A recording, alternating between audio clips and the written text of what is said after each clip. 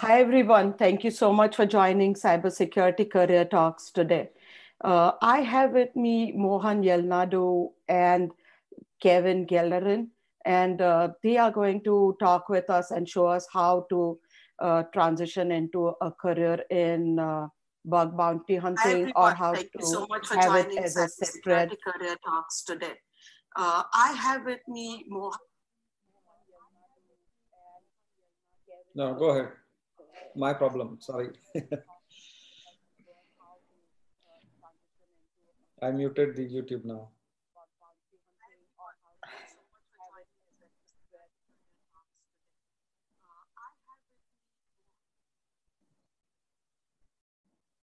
Okay. Yes, it is live now. Yeah. No, don't worry about it. So thank you so much for joining okay. Thanks, everyone. Thank you for joining Cybersecurity Career Talks. I have with me Mohan Yelnadu and Kevin Gellerin. And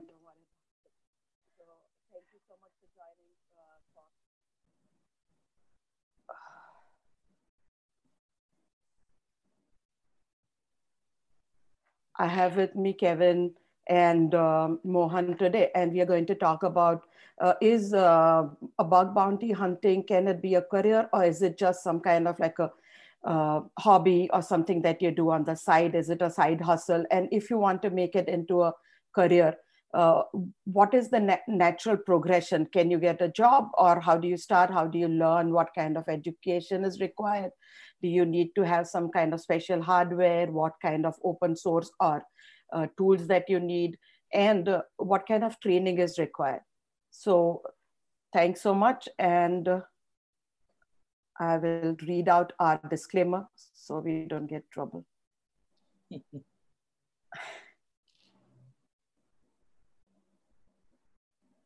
Okay.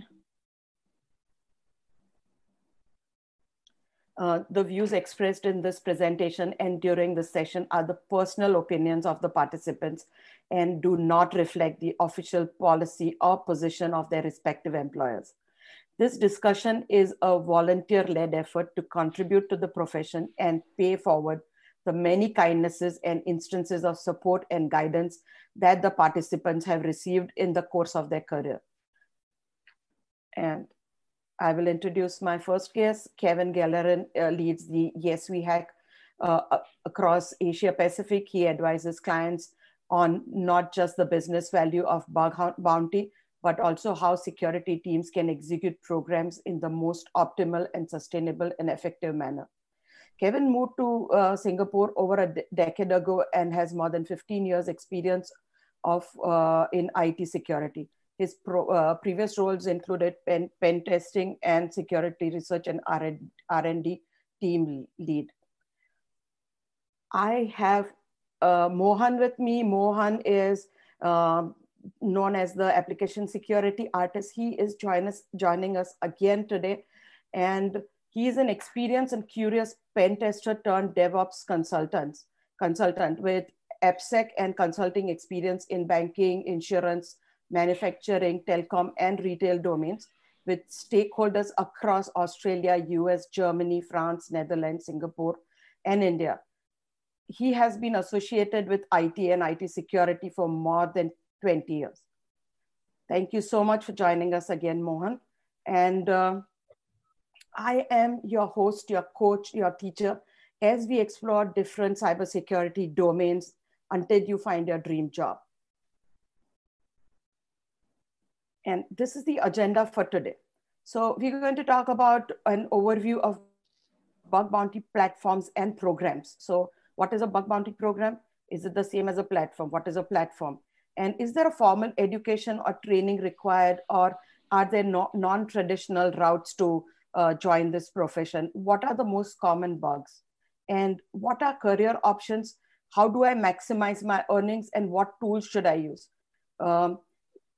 When you are if you get started and you don't find anything, there is no money coming in or there's no recognition coming in, people tend to quickly feel like demotivated, and at times like that, what can we do, and how does one stay motivated, and how to disclose vulnerability responsibility.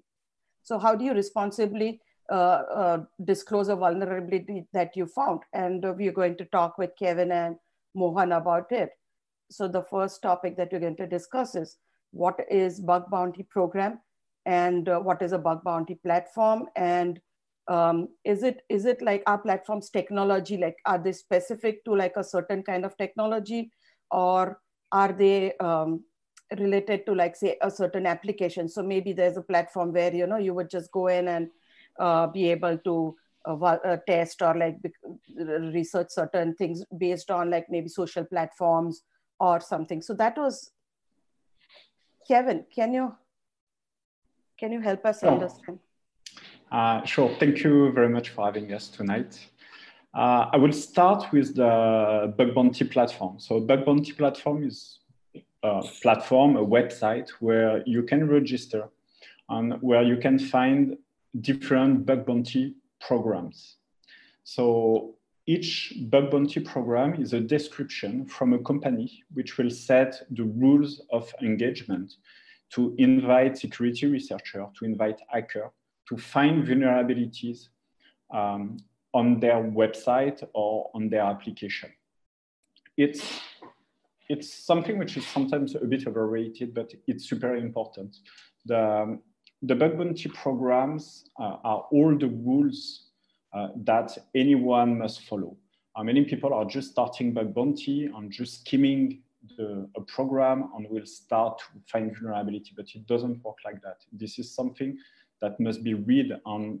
When you start hunting on a program for a company, you should know all the rules, and it will also help anyone to really understand what the company is looking for in terms of security and what they want from the security researcher to find vulnerability. It also describes how much you will be paid if you find something, and all other information like how you should connect, if you need to use a VPN, if you need to use a specific testing account. In terms of specificity, I think what you will see in most of the bug bounty platform, it will be most web application testing or mobile app, because this is the most common. For us, I would say it's around 80 to 90% of the program we have. And this is most of the public program. But if you have a specialty in terms of reverse engineering in IoT or some very specific skill sets, we know the people who are doing that, so we can work with them directly. But if you are beginning in this kind of thing, you can also contact the platform and say, hey, I'm doing IoT, reverse engineering, I already published this, I'm working on that. And then you will be invited in this kind of program. But this kind of program are more hidden. This is not the most common. So I hope it answers partially the question. Yes, it does. And Mohan, do you have anything to add to that? You're on mute, Mohan. I'll focus on the business side of the whole bug bounty platform. Sure. So sure. When we talk about bug bounty, I mean, why do we need bug bounty when we have, all the DevSecOps programs, when we have manual pen testing as well, just before release? So the question comes, do we really need that? And the answer is yes, we do need it. And the reason being, although we have all, static analysis, dynamic analysis through an automated CI/CD pipeline way, as well as, pen testing at the end, we are not certain that after doing the pen testing that there are no more security vulnerabilities, that are going in production. And the reason for that is, although manual pen testing is there basically to fill the gaps left by the automated tools, right? But the time that they get is usually, it ranges between, of course, it depends on the scope, but it ranges between 3 days to probably 10 days, not more than that. And since they have this time pressure to deliver, they primarily focus on, certain types of vulnerabilities that they are aware of, right? And that's the limitation from the manual side, right? They have limited time, of course, limited people, so those are two primary things whereby they do their best. However, there is no guarantee that there are no vulnerabilities that are present in your system when it goes to production. So that's where exactly the bug bounty program actually comes in picture. So this program, once we onboard your application through a private program, probably Kevin will touch upon the difference between public and private programs. So in a private program, I can give my application and say, hey, you get 3 weeks or 4 weeks, and then the platform basically gives us opportunity to interact with a variety of researchers who are skilled in various different ways. So I see when you look at application, there are a lot of other areas. It's not just web application as such. So the in the background, it can be doing some file upload or file management, or it could be doing some AI, on the data that is being taken in, or there could be some other processing through a shell, or through some other means. So all these different areas actually make one web application. So if we get experts in all these areas in one place, I think that's what bug bounty programs tries to do, in fact, and that's why we get value for money, businesses as such. Yeah. So true. The way I look at it is, I think, and maybe I'm not a bug bounty hunter or something, but I think it keeps like straight people straight. So this is just like my, because yeah. Like if suppose people are inclined, right? Like this provides them with a pathway of maybe getting recognitions, because sometimes, just people want to be recognized. Sometimes like it's a good thing if they get some kind of compensation, and it's like a way to channel people who would otherwise be doing it not in a very structured way. So I think this provides people with that kind of opportunity also, the bug bounty platforms and the bug bounty programs. And let's go to our next question.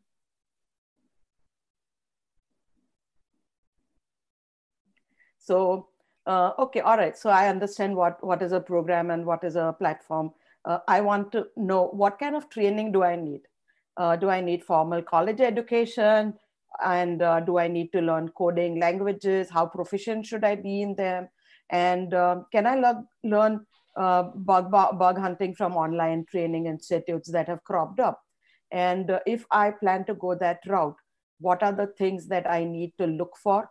And what is something that I need to be aware of?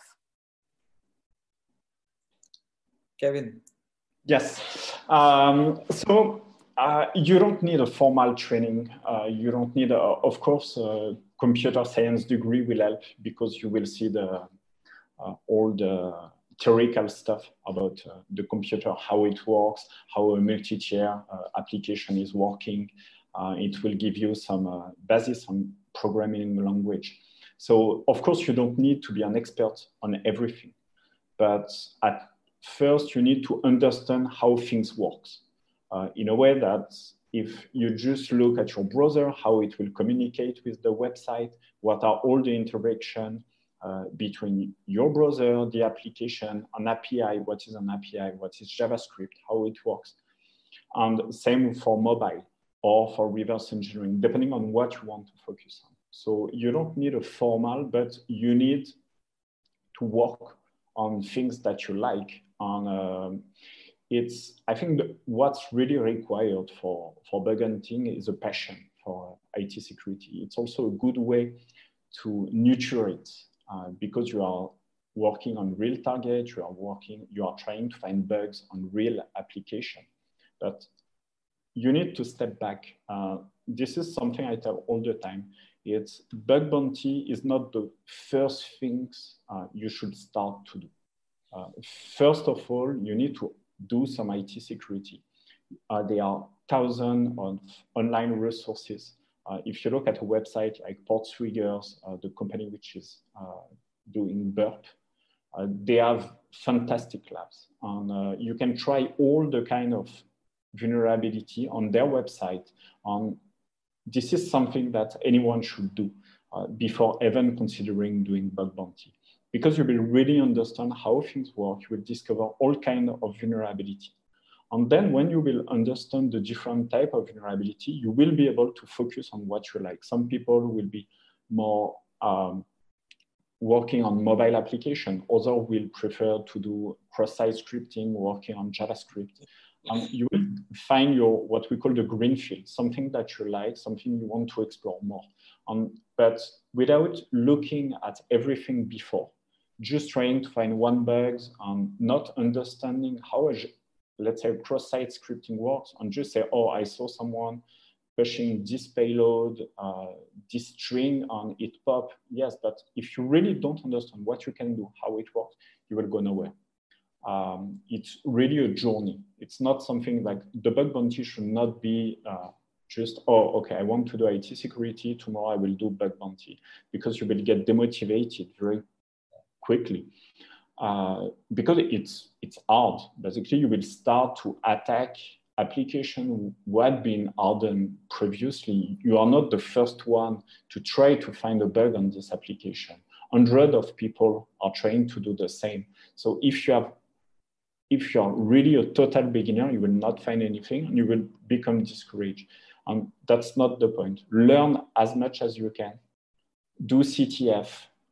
This is something I love, and I think the best bug hunter I know, they are still continuing to do CTF. And sometimes they see something on CTF and say, oh, we should try on this website, and they find crazy bugs with that. So it's really learn as much as you can from any source, so many labs, so many CTF.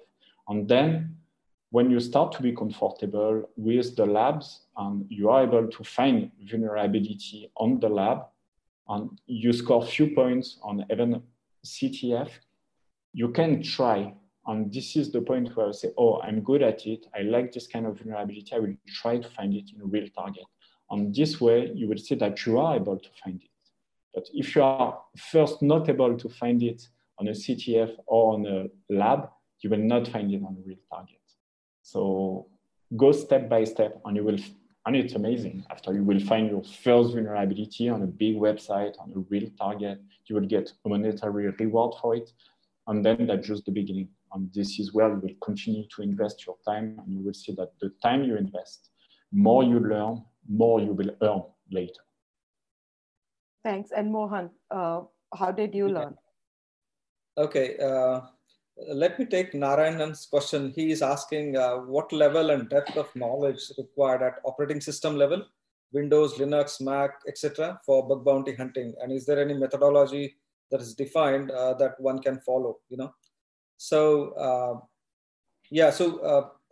I'll tell my experience. In fact, once I finished my OSCP, I was already into security testing, but OSCP gave me that additional edge in trying to understand the web, the infrastructure, and how to exploit, how to escalate the privileges, and how to move laterally.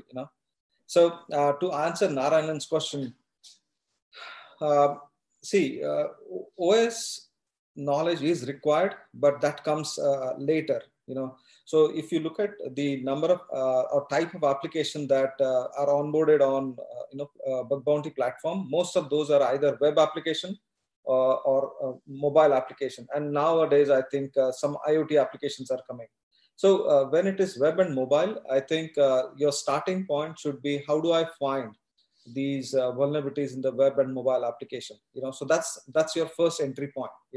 So once you are able to understand how these different web applications work, so you have a peculiar way, when it comes to the behavior of these applications. So you need to first understand that, how Python-based applications work, how Java-based or how .NET-based applications work. So once you have that understanding, similarly on the mobile front, how the iOS and how the Android applications work. So first entry barrier is this web layer, or the mobile layer. And in the background, of course, it has its APIs or microservices, or it can be any other traditional architecture, like 3-layer, 4-layer architecture.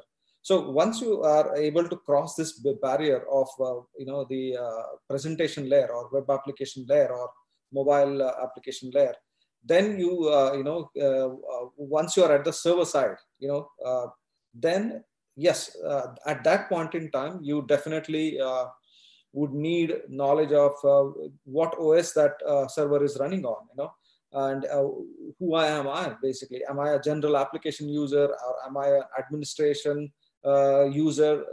And some things like that. Once you are able to understand that part, what is OS? Who are you? I mean, in terms of capabilities, then you, based on the OS, you can actually use some techniques to escalate the privileges. You can explore different areas and then try to escalate the privileges.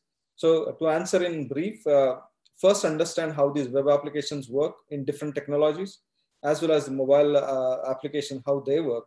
And first try to identify vulnerabilities there. And if you are able to exploit, and then go to the next layer, that is either middle layer or even at the server layer, and that's where your OS knowledge is required.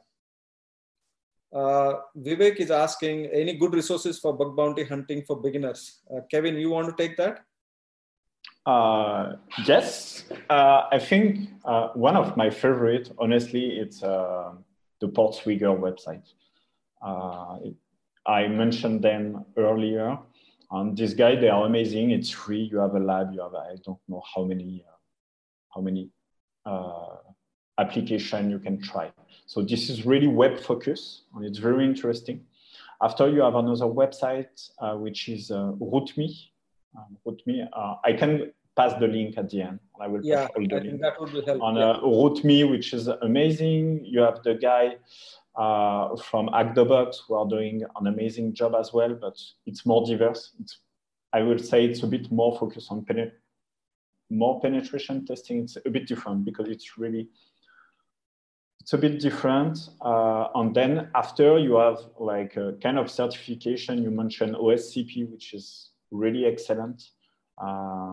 If you want to go in this way, like with a learning experience, full learning experience, where you have the whole process, OSCP is very good. You have the guy from Pentester Academy who are doing an amazing job as well. You start to have quite a lot of people who are doing it, and it works well. It's also, I think that's good point to start. I don't want to give too many websites or too many reference, because when we start to give like 20 reference, you don't know where to start. But I would say, if you want to focus on web, go on Portswigger website. And if you want to really hack machine, maybe go on Hackthebox. If you want CTF experience on something with a lot of different kind of vulnerability, you can go on RootMe. And I will stop here, and I will provide all the link at the end. Sure, thank you so much. And so we've covered now what the depth of knowledge that is required. You need to be joining these bug bounty programs. In the sense, like, you need to go to try out your knowledge. You need to be on these capture the flag contest, right, Kevin? And yes. And to learn, you've provided a list of like resources. I will put them in the description, so that anybody who's joining then can go down and take it from here. Sure. Coming to this, like, now, okay, I found out like what I need to know. There is a question that, do you need to be like an expert developer in order to start bug bounty hunting? So Kevin, can you answer that question? Experts, definitely not. You don't need to be an expert. But I think it helps. Understand how it works, it helps. If you never did JavaScript in your life, and you want to pop an XSS, you will just be able to use a basic payload, but you will not be able to find a bypass. You will not be able to do anything. There is an excellent vulnerability. It was on the front page of Facebook. I think it was 2 weeks ago. Front page of Facebook, it was $20,000 US for this vulnerability. And the guy is a developer. He understands how it works. It's in front of everyone, front page, login page of Facebook. So there are vulnerability everywhere. But this is, if you start to be an expert on something, this is where you will hit the jackpot, basically. If you are just targeting very low vulnerability, just copy paste a payload for XSS, you will go nowhere. If you are able to find, let's say there is a company with a chat in JavaScript, and you are able to create a worm inside this chat with JavaScript, you're able to build it.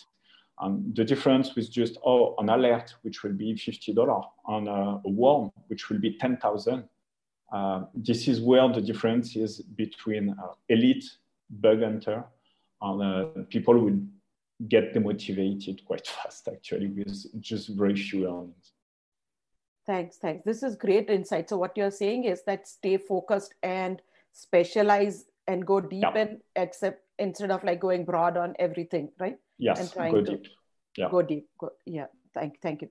Okay, now the second question that comes to mind is, what kind of tool do I need?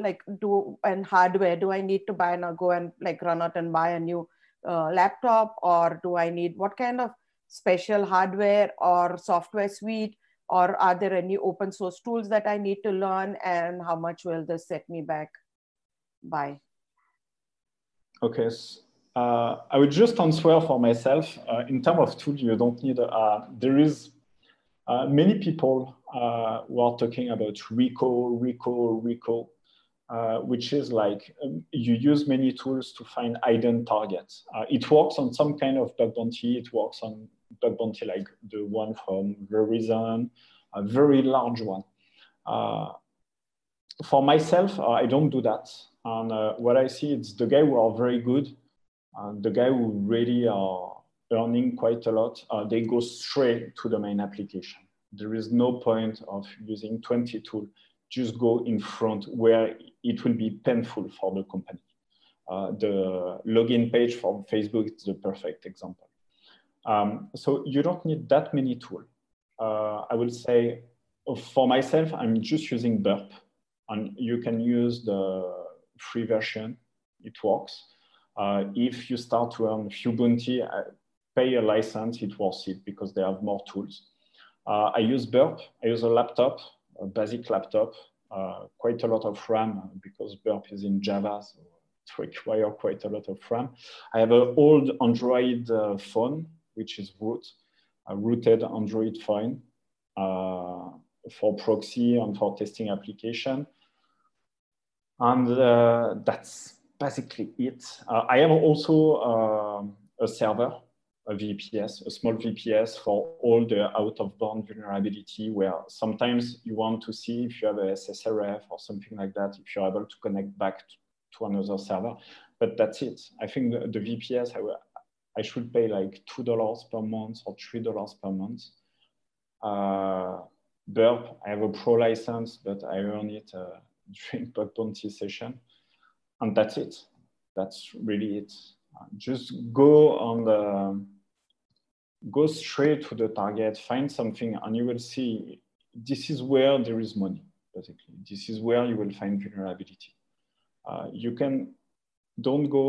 Don't try to test 70 tools, and because everyone is doing that. Basically, in bug bounty, many people, they just start, they read a paper and say, oh, I use SQL map, or I use this tool and I launch it and I got a vulnerability. Yes, but the guy launched it in 200 other websites and didn't get anything from that. But if you know how things works, it's honestly, I will use the best example. It was a guy, the guy was a sales guy. And I was discussing with him and he said, oh, I need to earn more money. I said, yeah, just do bug bounty. And he was sales for a security company. This guy started focusing and he read the OWASP top 10, doing just basic training on himself. He did the training for like 2-3 months, really focus. A few nights a week, he was working. Then he started hunting. He didn't use all the tool of RICO, all this kind of stuff. And today is one of the best hunter on our platform. And just because his focus is hitting the target and he's going straight, he's not a very good developer, he's not a developer at all, but he's able to find crazy business logic vulnerability. This is this is his greenfield. This is something he's very good at it because he tried to understand the business logic. And I don't know, he's earning a lot from that. And that's it. No formal background, nothing, but it's really possible. But just stay focused. And that's the most important. And don't go for fancy tool, fancy laptop. You don't need stickers on your laptop to find vulnerability. That's the most important part. Any hardware, you will be able to. Kevin, I think that there could be a lot of freshers, right? Absolutely freshers. They are just hearing bug bounty today, you know. So how for them, probably I would suggest, so I definitely agree with Kevin. You don't need a full-fledged high-end Mac or Linux machine to get started, right? So as long as you have internet connectivity, a basic Linux machine with a decent RAM, I would say, you can actually get started. I would recommend Kali Linux. You know, that's a Linux which you can, that Linux flavor actually can be used, you know, if you're a complete fresher, you know. So because that gives you a lot of different areas in which, you know, they have scripts, tools already built into that OS flavor, and that you can readily use. So once you install, you can spend some time to understand what each type of different tools work, you know, and how you can make use of it. So once you install those, probably the next thing that, you know, you want to try out, hey, how these bugs are normally found by experts, you know. So if you just search, you know, for walkthroughs of how the biggest bugs were found, you know, those walkthroughs can give you a very good hint in terms of how they started, you know. And once you understand that, then you can start using those relative tools, you know, in some of the sites where you are registered for bug bounty. And so over a period, right? So you can also do something in parallel, you know, along with bug bounty programs is you have this vulnhub.com. So if you just go there, you can download these vulnerable, intentionally vulnerable VMs. And there are a lot of walkthroughs actually that will help you to get into that mindset, you know. Hey, if this is the VM, I have only this much information about it. How do I get started, you know? How do I find that there is a vulnerability there, you know? And if I find it, how do I exploit it, you know? Once I exploit, I mean, while exploiting, what tool actually I should be using, whether Nmap or, you know, SQL map or, you know, DIRbuster or things like that, right? So get used to these tools. I do agree with Kevin that if you have enough expertise, just burp suit is just good enough, you know, or as OWASP ZAP is just good enough. But till you reach that initial expertise level, you know, you need to basically understand the landscape, right? You first understand how these bugs can be found, what tools can be used, and where you need to use those tools. That is again an important thing. So once you have done your homework and you know, you dirtied your hands, then you know, you reach a level where the moment you start seeing some behavior, you can actually predict that, okay, there could be a possibility of you know, a SQL injection or a cross-site scripting or some kind of you know, behavior that you would think that would lead to some kind of you know, bug and leading to a bounty then. Sure. Yeah, I would just add something because it's very interesting. Kali Linux is perfect, and from the OSCP perspective as well, and that's why CTF or VNUP, because you will have to use this tool. But I totally agree on this part. But just if I want to add a pinch of salt on it. It's don't focus only on the tools.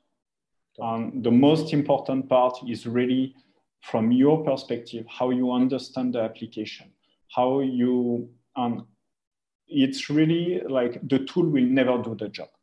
Because if it was possible with just launching tools to find the vulnerability, no one will do bug bounty.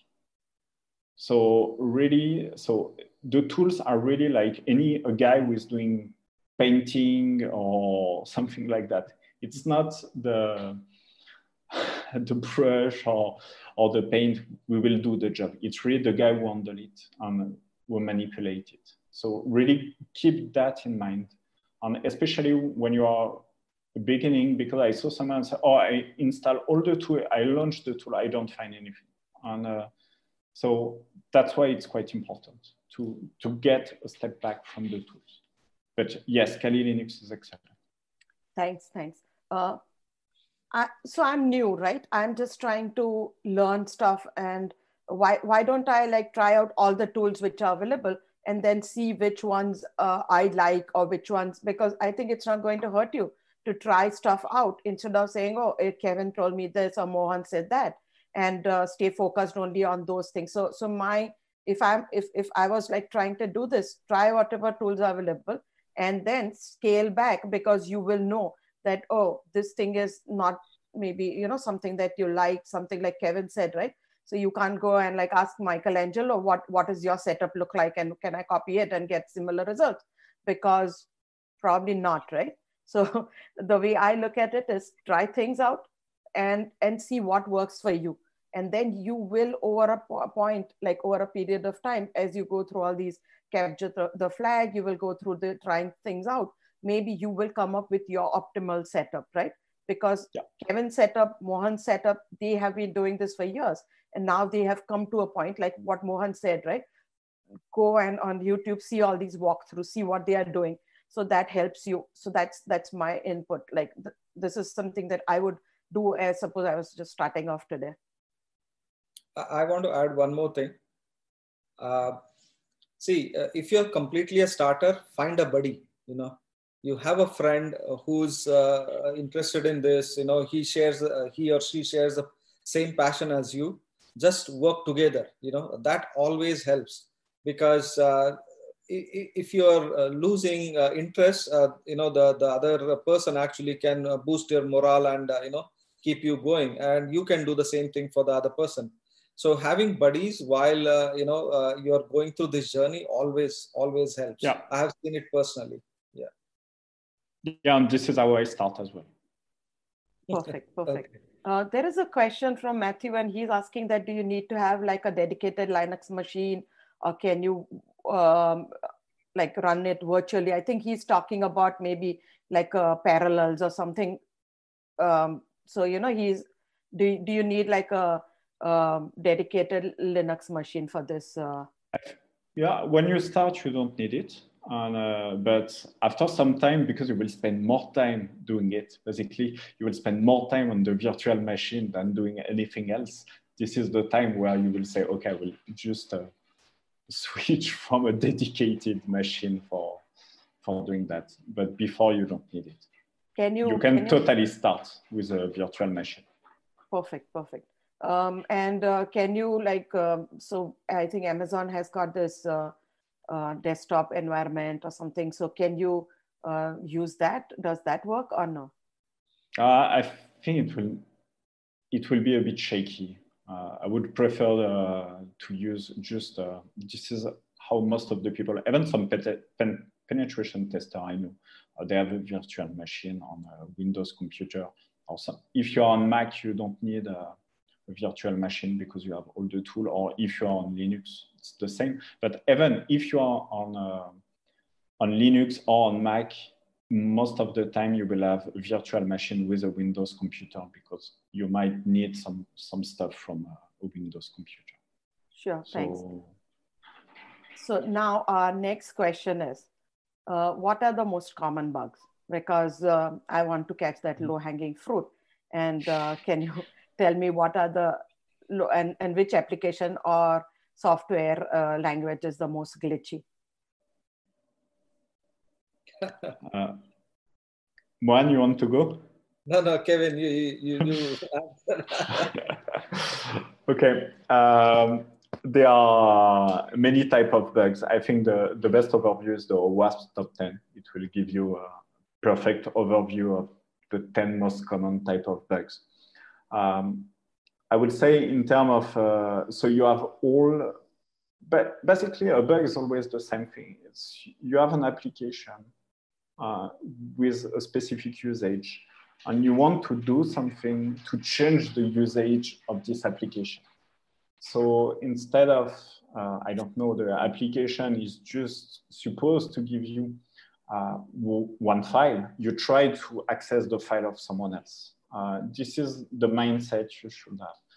In terms of bugs, yes, many cross-site scripting, especially today, because we see more and more applications built on JavaScript.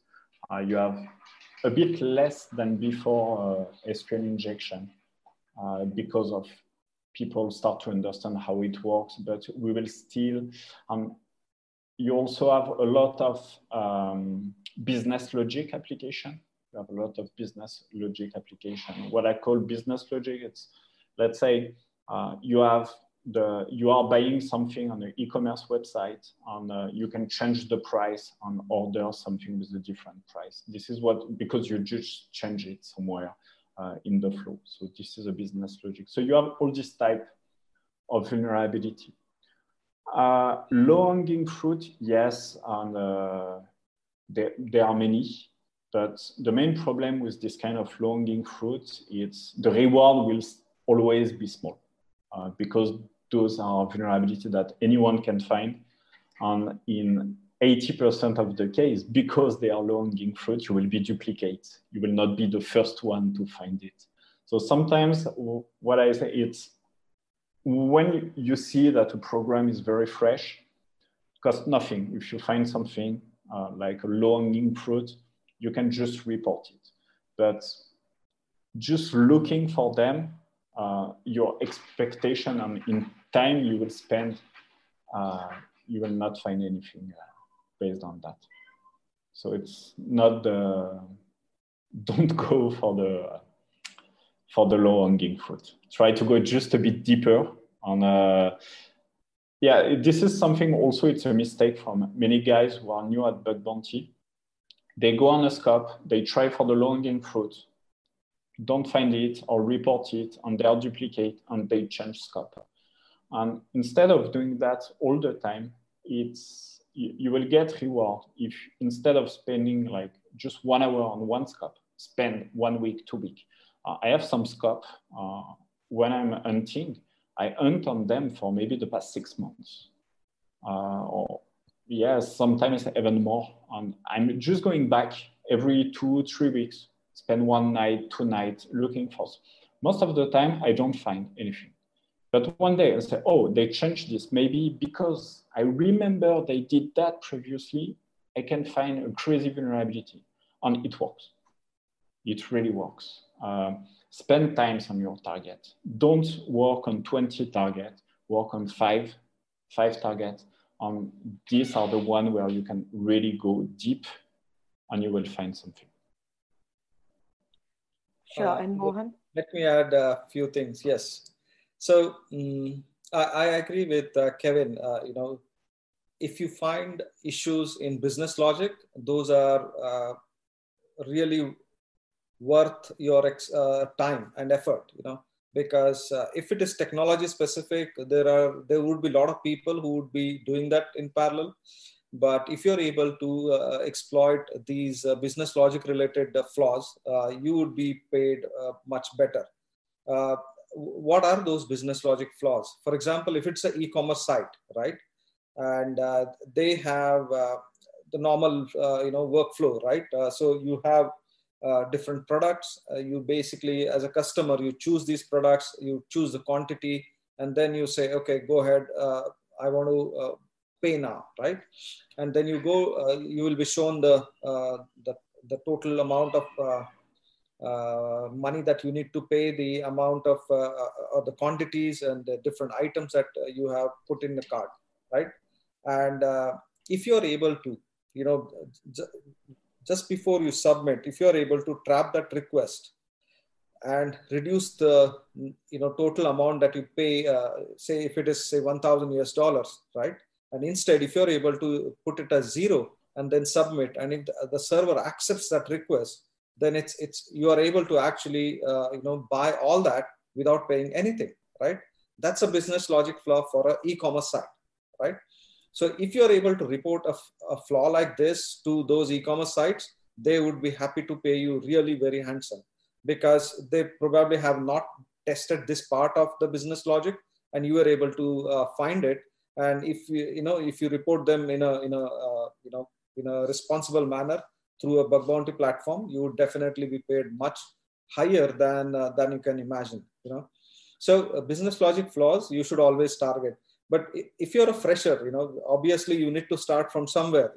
When I found my first bug, it was a low-hanging fruit, right? So Kevin may not appreciate that, but for me it was like, oh my, I did really something very big, So that was my feeling when I got the first low-hanging fruit as a bug. And when I reported, I got into the the Hall of Fame of that organization and so on. So the point is, you start somewhere, gain confidence. Once you are going for, I won't say low-hanging fruit, but as you go further, you need to try and achieve bigger targets. And so, as Kevin rightly said, in the bug bounty programs, if you continue to stay at targeting low-hanging fruits, you would eventually lose out, because there would be some people who are quicker than you to report those. Once they report it, even if you report it later, you will not be paid. Those are considered as duplicate bugs, and the effort would go waste. So instead, as Kevin rightly said, as you go further, once you have some enough confidence, identify what that site does or what that application does, and see where an application can go wrong, in terms of business logic. And then, go ahead and, try to break that. And if you're able to do that, yes, that will be a really handsome bounty then.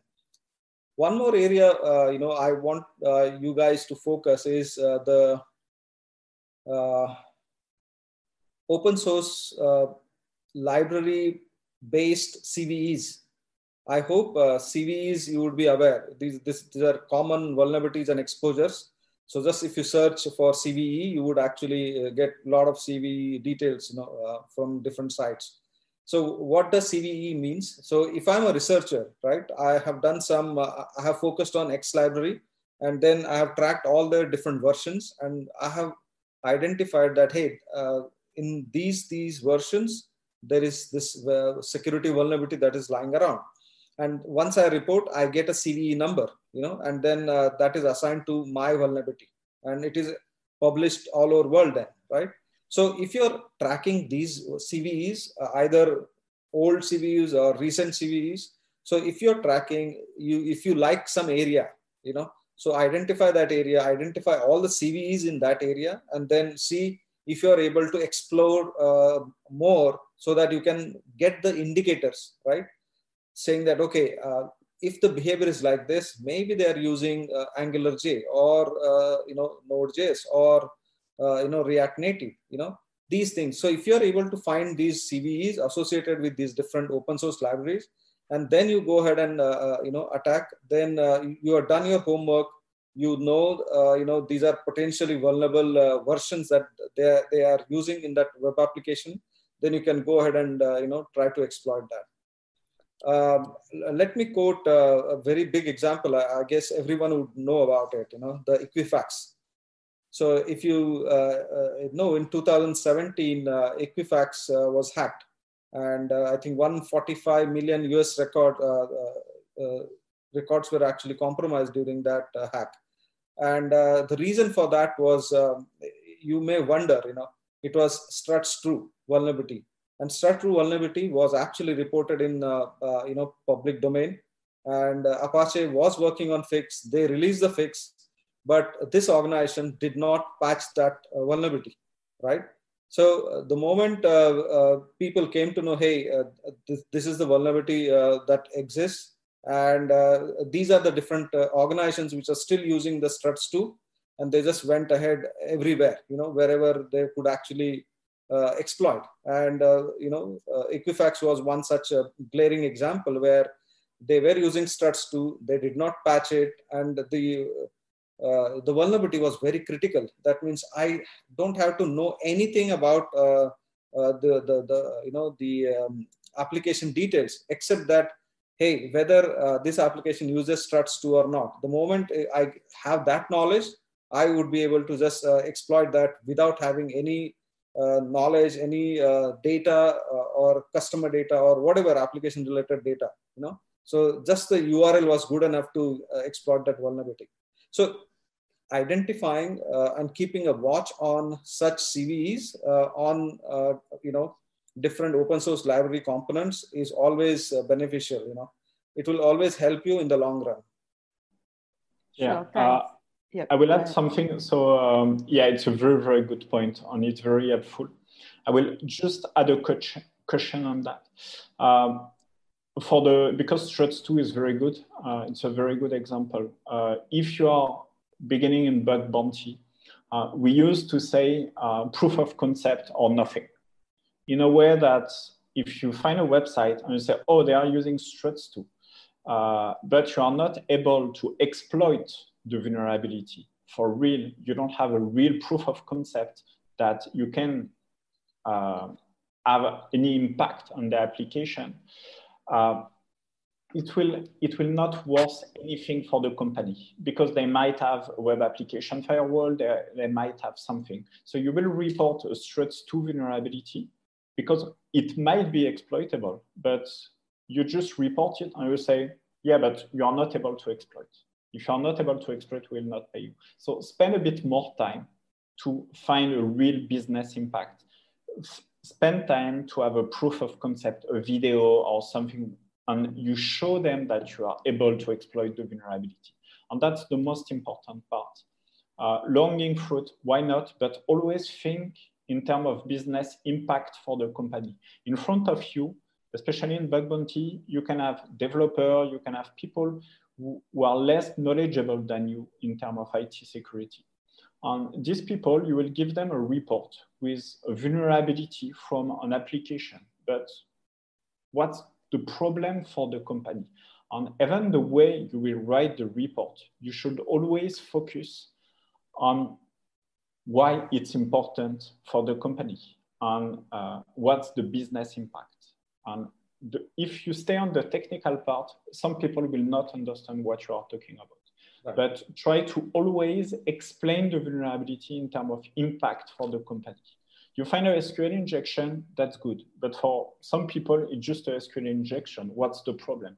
You tell them, I find a SQL injection, and I'm able to get all your user that I can read, all your user, I can read all your password, I get all the emails and password hash. This is an impact. You find a vulnerability, struts2 is vulnerable. Okay, good, but what you can do? You come back and you say, your struts2 is vulnerable, and no, I'm the king of the castle, I have access to all your computer. It's totally different. So really focus on the impact, and you will get better reward. That's also the difference between a medium and a high or critical vulnerability, because you are paid by step. If you're able to show real business impact, most of the time, you will be able to climb the ladder of the reward. Sure, thanks so much. And basically what you and Mohan said was that the riches and the niches are like in niche specialized stuff instead of trying to spray and pray everywhere. Like stay focused and like niche down and find your place, and business vulnerabilities are something that you can easily start with. You don't require like any kind of specialized tools for those, because it's like you're testing a business process. Now, there are questions about, okay, so now I have learned, I know what to do, I have got my niche. And what about my career? What kind of career options do I have? And there is another question on how many hours per week typically spent by someone doing bug hunting as a career. But I have, one sec, let's, okay. So, what do I do? Like, what are my career options? Can I start a business hunting bugs? What are my job options if I'm interested in a corporate kind of environment? I'm not interested in being by myself and doing this. And then can I keep like bug hunting as a side hustle? Because I just like to do it, but it's not providing me with that steady income. I would say starting directly as a bug hunter professional, it will never work. Or you are very good and you have a lot of experience. But if this is something you want to do in the next 3 months, it will be tough. But what you learn will be super useful. And what you can start to work as a junior security pen tester and doing bug bounty on the side. And this is what we see. It's many people, they have a job. Some of them were not on IT security. They learn how to do bug bounty. They learn the I like to say the real security, how to exploit bugs, how to do all this kind of stuff. You will not make a living at the beginning, for sure, but you can have a job. You can start to be a penetration tester. You can be a security analyst. You can work in many ways where this knowledge will be super useful. And you will be even better than the other because you have this knowledge on the side. So on top of that, you will continue to learn. You will be able to do it as a side hustle. And you will earn money, and you will earn more and more and more because you will get more experience. You will become better. And at some point, and this is what we see, some penetration tester, at some point they say, I earn way more doing bug bounty on the side than my salary as a penetration tester. And now it's time to switch.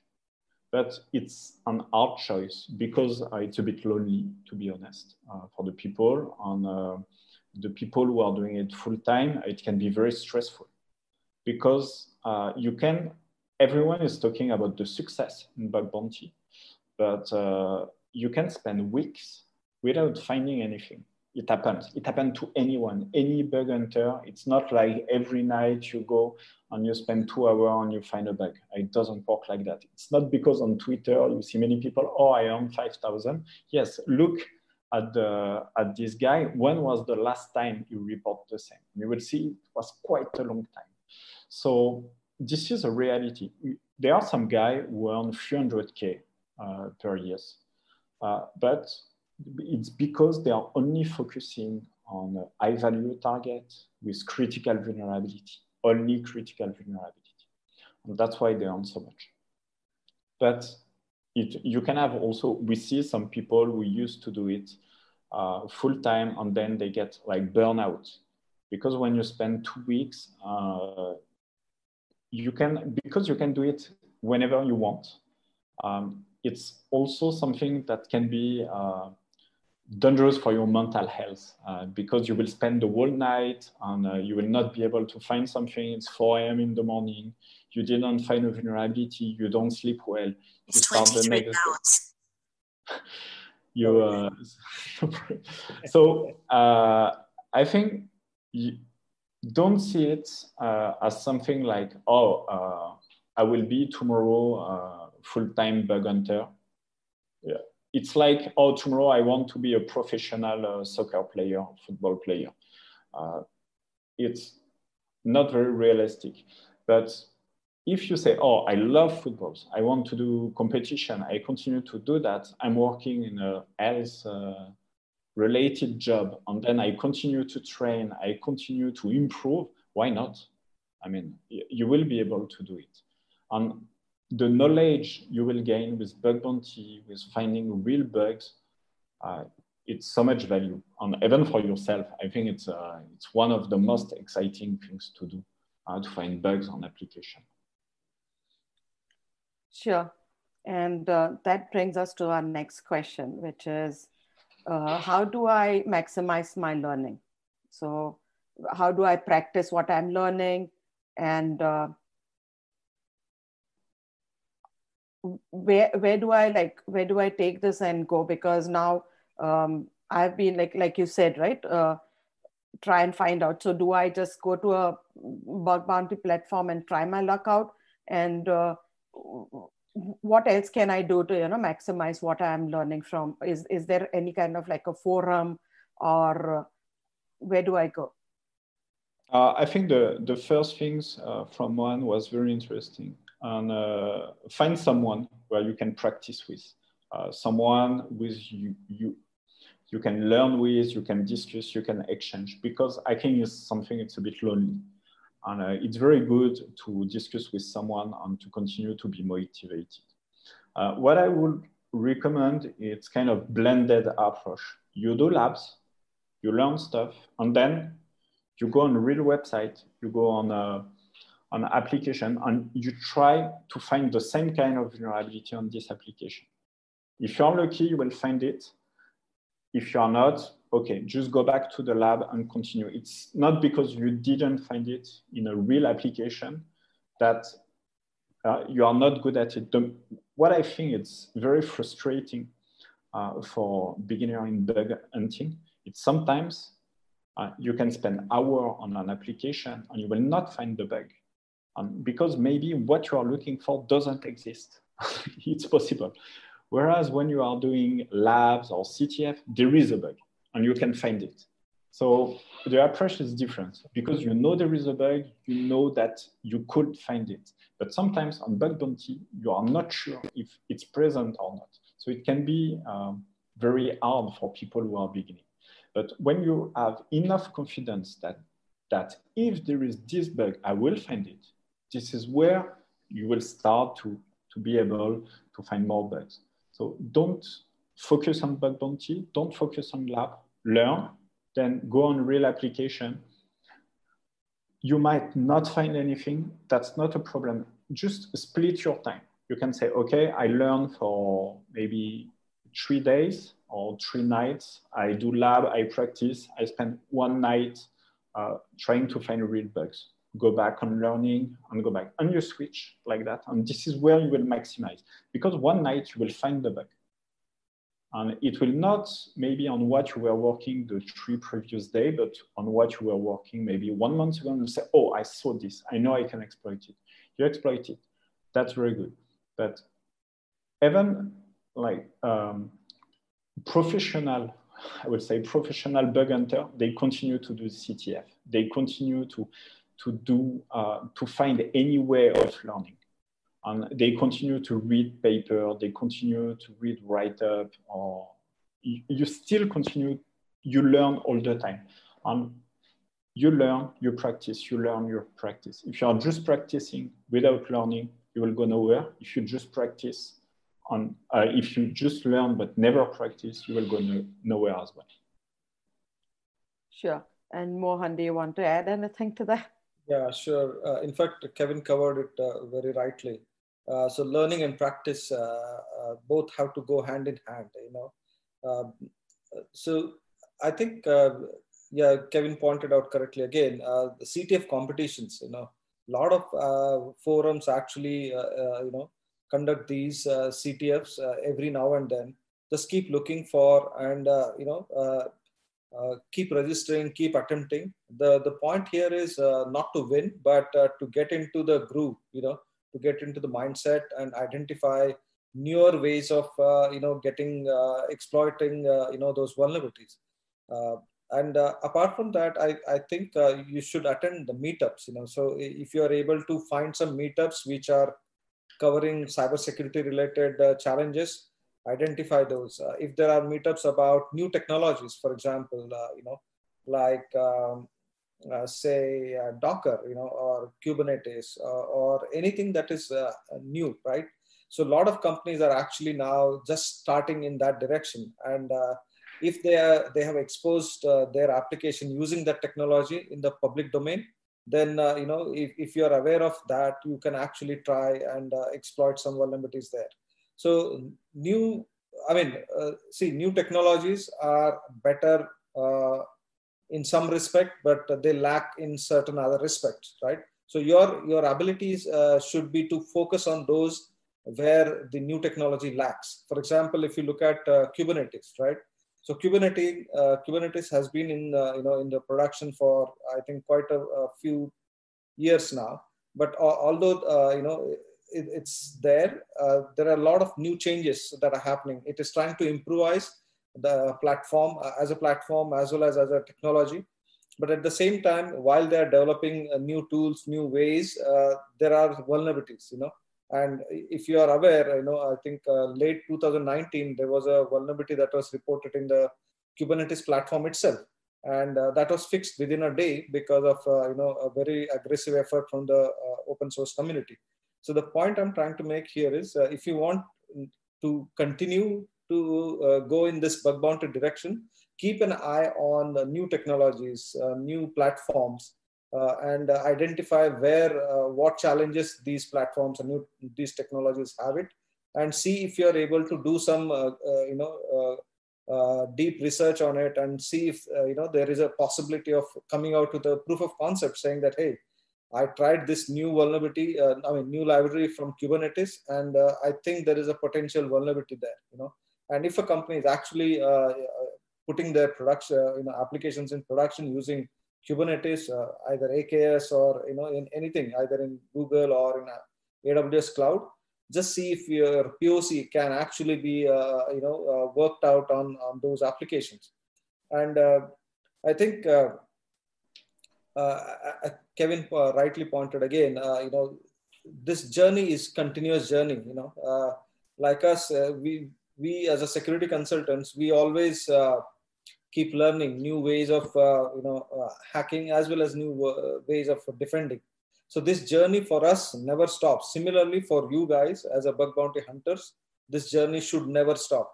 The moment you slow down in the learning, you would actually be beaten by the competition. The other folks actually would go ahead of you. So only way to sustain, keep yourself relevant in the whole bug bounty process is to keep learning, keep practicing. Sure, thanks.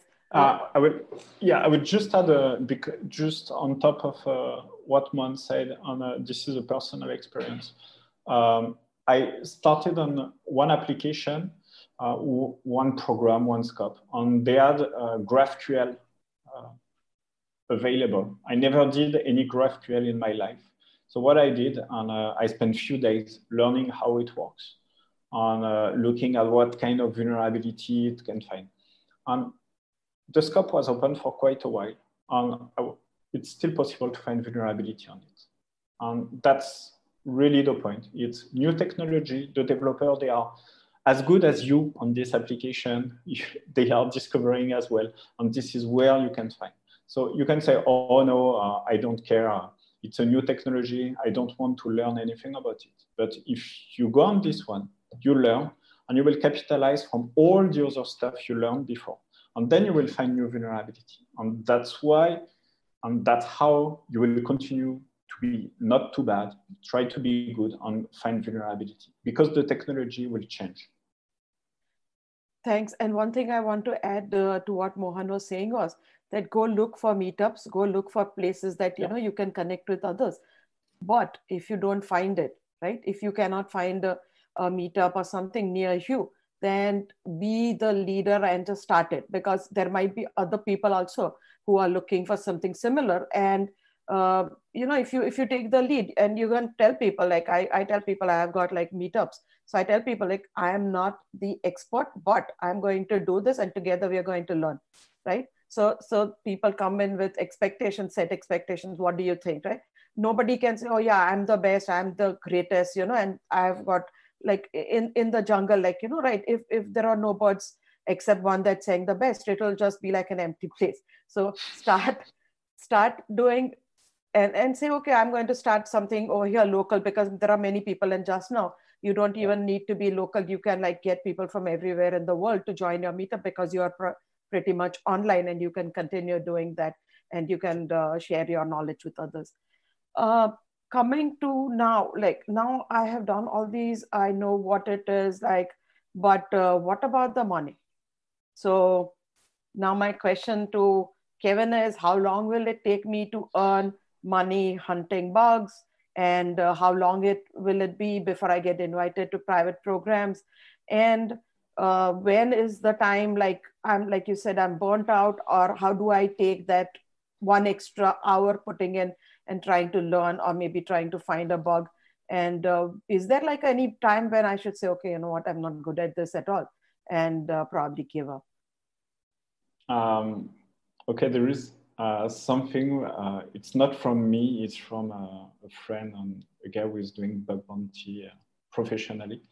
And he was on an interview last week. And what he said, the first things in bug bounty, you only have one reputation.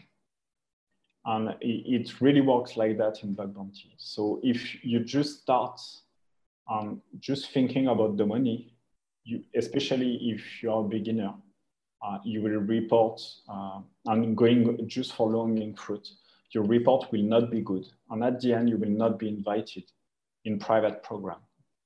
Simply because if you want to go too fast, people will say, okay, who is this guy? And what's the kind of report is that? So I would say, don't focus on the money.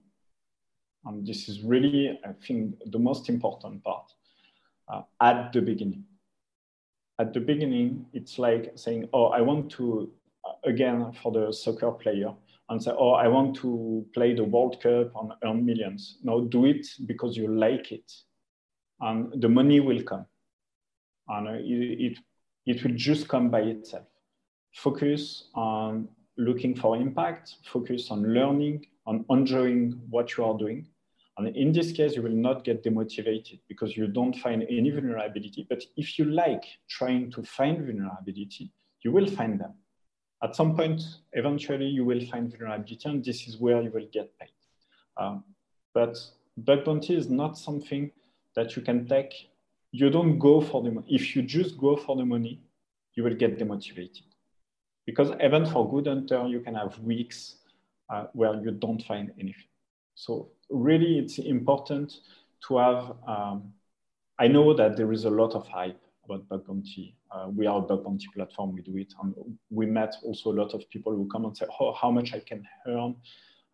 Don't focus on that. At the end, you will earn money if you do it properly. If you learn it, it's like, oh, I want to create websites. I want to do it for a living, but you have no idea how to build a website. If you are doing a crappy website and say, oh, come give me money, I will build your website, everyone will be like, why we should give money to this guy? But if you take the time, create an awesome website for you because you like it, then people will come and say, oh, I want the same website as you. And it works exactly in the same way as security. Do it because you like it, learn a lot. You will find valuable bugs, then report them. You will get private invites. And honestly, there is money to make even on public bug bounty. It's even on a public program. Many people say, oh, we want to go on private program. They are obviously private program where it's easier because sometimes it's a fresh program and they made some mistake, they forget vulnerability. But you look at very large public bug bounty, and you still have people who earn 20K from an XSS on the login page. So they are vulnerability, they are everywhere, and you will find it. But if you just stop after 2 hours, and that's normal, it's a real job. I mean, you have automated tool who have been before you. You have penetration tester who look for vulnerability before the bug hunter. So if you arrive and you say, oh, I don't have any skill, but I want to be millionaire just finding bugs, it will not work like that. But do it as a side hustle, do it because you like it, and you will start to earn money. The money will be there, but by itself. And you will not, the question will not, oh, how much I could earn. If you are just doing it for the money today, honestly, do something else. Because it's very hard. It's not that hard, but if you just focus on the output, short-term output, it doesn't work. Many bug hunters, they are doing it for many months, at least. So you are competing against them.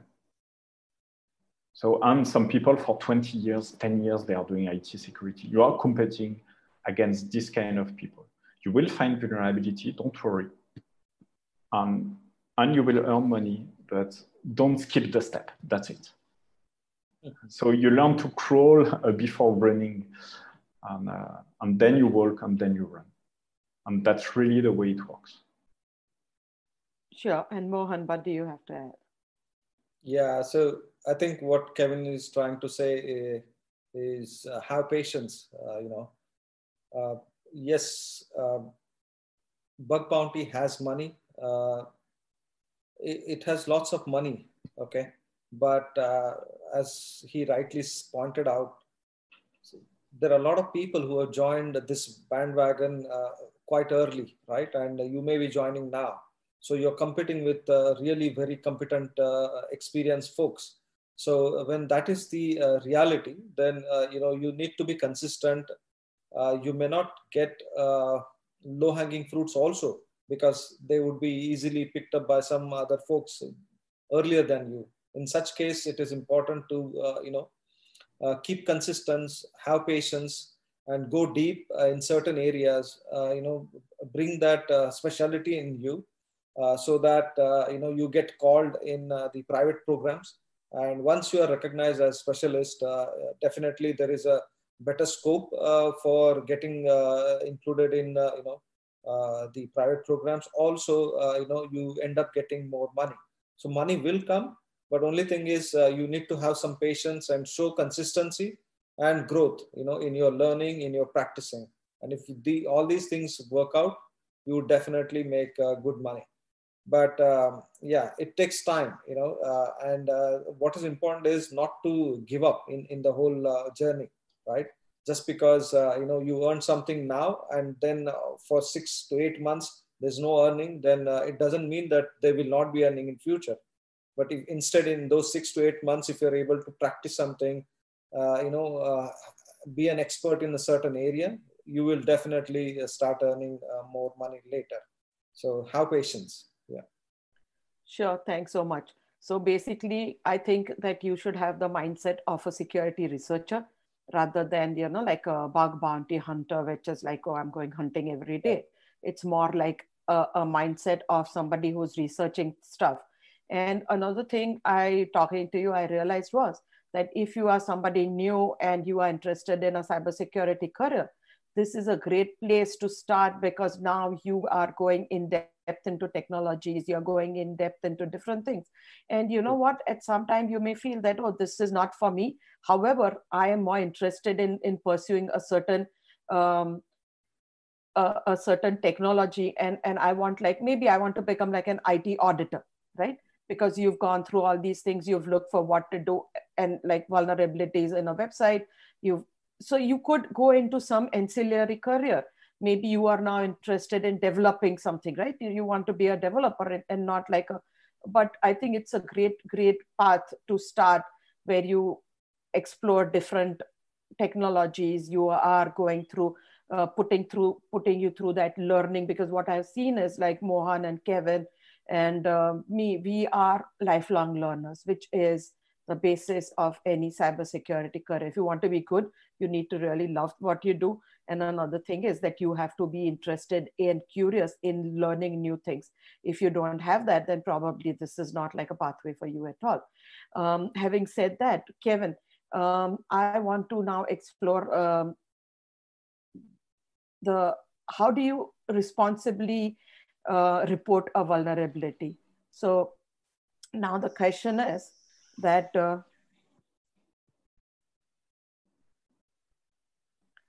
is there a way to report vulnerabilities outside of these bug bounty programs? And can I get into trouble? Because it's so easy, right? Whenever you start, you got these tools and you start like, and from my thing, I can tell you 100% there is a way to like quickly go to prison. But I want you to like show us, what if I come across some kind of proprietary data in the course of my security research? Is it possible? And how would you handle that? What kind of advice would you give people? Okay, my first advice is, especially for responsible disclosure, I think all the websites should have responsible disclosure policy. Each website each company should have a proper way to report vulnerability. But today, that's not the case. That's a reality. Most of the company or website, they don't have a responsible disclosure policy. So if they don't have one, first, I would say you should not look for vulnerability on this kind of website because you can end up in jail, basically. At some point, if you want to practice, you should go on Bug Bounty, where you have, I would say, a permit, you are allowed to find vulnerability. If it happens that because you are curious, because you become a hacker, basically, and I say in a very positive way, hacker is someone who is trying to find bugs, who is looking at it. And I don't know, you are on your bank account and you say, oh, I want to look around just because you learn many things.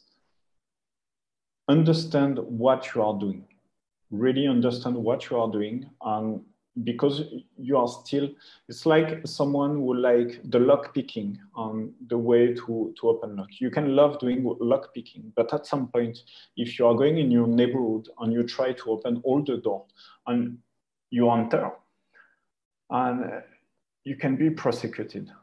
It's not legal to do that. So there is a thin line, and really be careful. If you want to practice, I will advise you just go where it's allowed and where everyone is fine with that. Don't try your luck with any banks, any company, because you will be in trouble.